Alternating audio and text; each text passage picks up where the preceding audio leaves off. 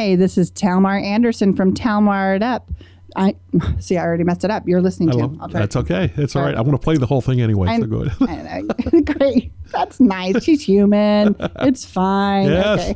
Okay. Hi, this is Talmar Anderson from Talmar It Up, and you're listening to Bob Nolly and the Labrador Leadership Podcast. Live from the RVA, this is the Labrador Leadership Podcast with Dr. Bob Nolly. The program that brings you the leadership skills that can make you the most authentic, approachable leader for the sake of your business, your team, and for you. Now, here's Bob. Hey there, everyone. How are you? Welcome. Come on up. Plenty of seats. Have a seat right there. Comfy? Yeah, that's the important thing. Yeah, me too. So I've been a little bit intrigued.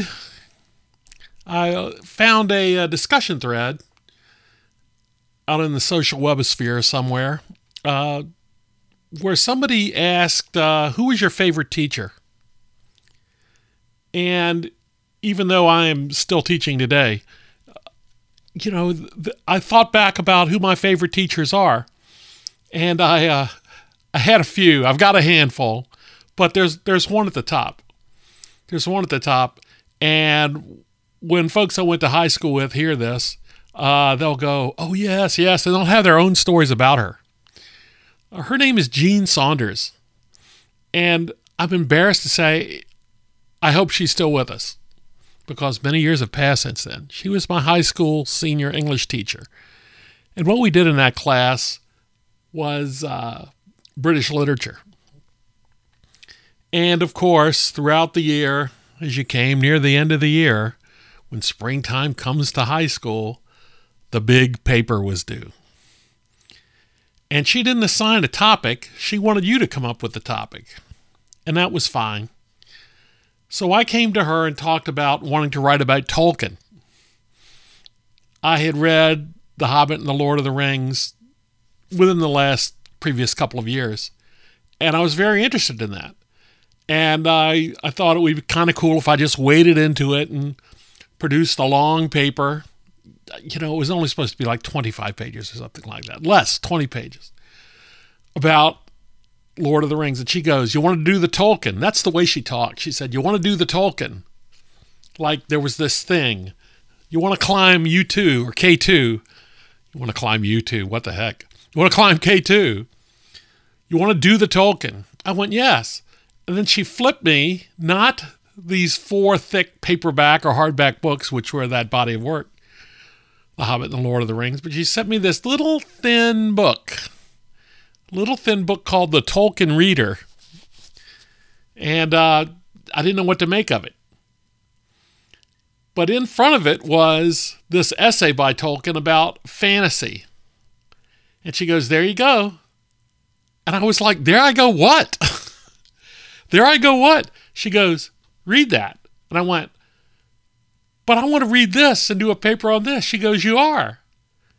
What she wanted me to do was to read Tolkien's own essay on fantasy and write a paper as to whether The Lord of the Rings was a fairy tale or not. She wanted me to apply what the author had written in another work and determine whether Lord of the Rings was a fairy tale or not. I didn't get that at all. I did not get that at all. It was like I wanted to go write a book report and relive my reading of Lord of the Rings and talk about things I'd found and read and things I thought were great about it and why it was unlike any other thing. Stephen King himself has said many years after that, since then, that's why we all write. It's because we want to write the Tolkien again. And I think there's something to be said for that. So that's all I wanted to do. I wanted to wade through that again and share it with people that had written and get a good grade in my senior English class. She says, no, you have to read this and apply it. I struggled with that concept for, well, I guess I can't say months because the semester is only but so long, weeks at least. And then finally, I got the mental gumption to wade through that and pick out the key points out of the essay. And then go back to the 3 books and talk about whether that was a fairy tale or not. And I ended up cranking out, before Microsoft Word appeared on the scene, mind you, about 60 pages. And that's a lot of whiteout there, folks. That's a lot of whiteout. So I got that done, and I got 2 grades on it. She gave 2 grades on every paper. One was the content grade, and the undergrade was the grammar and structure and composition grade. And I got an A over an A in that. There was some word I spelled wrong everywhere through that. It just totally embarrasses me today. Well, not today, but then it embarrassed me. So that then was my first application that I really identified as critical thinking skills. Yes, I guess we should have been building those skills earlier, and I guess I was, because I was a good student then. I was a good student. So that's where I realized that that's what I was learning. So when this thread comes up here in this university community and says, who is your favorite teacher? I say it's her, Jean Saunders. And if somehow you or your family or other students that are hearing this and listen to this, that's why. That's why. So what does that mean?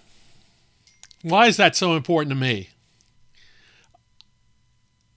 What it means is that I think that skill set is so transcendent. It's important today, not only in academia or in high school or in scholarship anywhere. It's critical in the workplace. I think critical thinking skills are that important. And where you demonstrate them is just the fact that you have them and exercise them. It's just like going to the gym. It's in that stack of stuff. They'll get better if you exercise them. Is, I think, super important. There was a question that came up in an article on intelligence tests when some iteration of the College Boards were being rewritten and questions were being reconfigured. And the question was this, something along the lines of, Matthew has socks, and he doesn't pair them up when he does the laundry. He just puts them in a drawer. And you could feel the question coming, but the question that actually gets asked is, which of the following do you need to know to answer the question, how many socks does he need to take out of the drawer to make sure he has a pair in the morning if he gets dressed in the dark? So it's not answering the question, how many socks does he need to pull out? It's what does he need to know?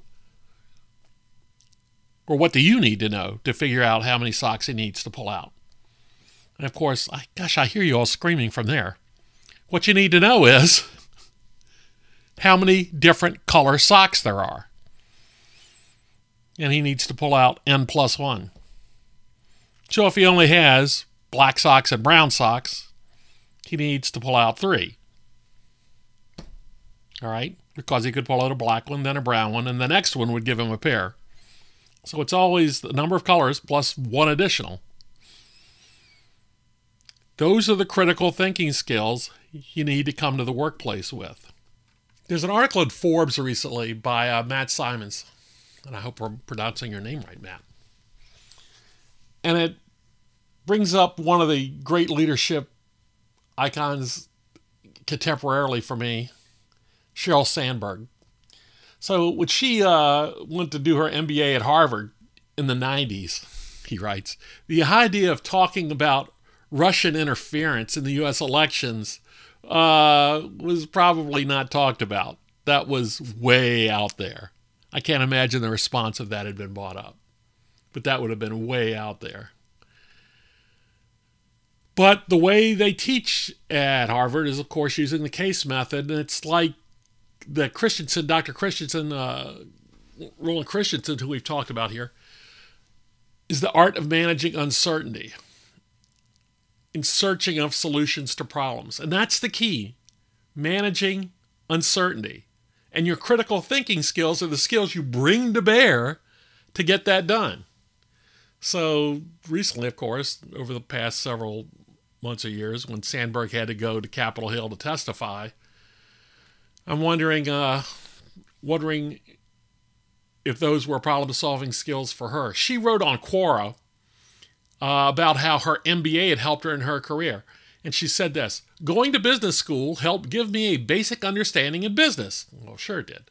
But she added that in her belief, and at Facebook, degrees are always secondary to skills. MBAs aren't necessary at Facebook, and I don't believe they're important for working in the tech industry, she said. But I wonder, after sitting before Congress for a long time, if she agreed with that.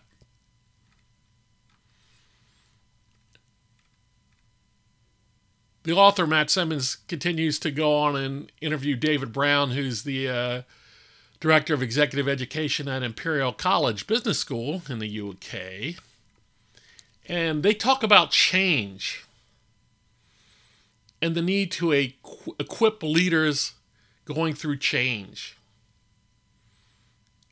And executive education looks different now. And there it is. That's the nut that we're trying to bring to the table here. That's what we're trying to crack open. That's what I'm trying to just bring a piece of to you. The models you think about change. How do you decide what's important or not? How do you find out that what's really important is the number of different colored socks that are in the drawer?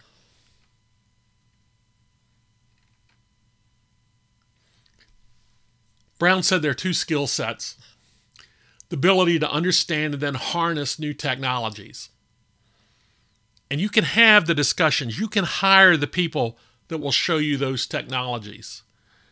If you go out there and find them yourself, you remain on the fringe. It's very difficult for you to come in as a CEO and immerse yourself in a new technology. But half the battle is done if you're aware of them, and then go hire people that can go out and tell you what the potential for each of them might be.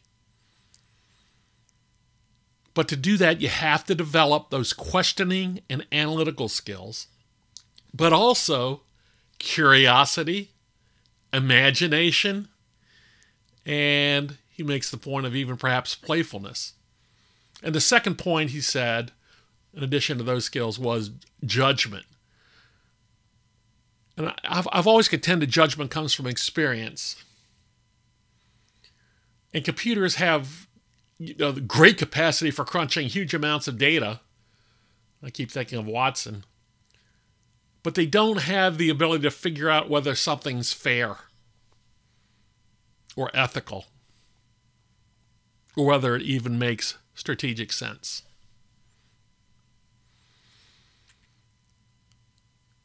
So here's the parting shot for today. Think about your teacher, your favorite teacher, from way back there.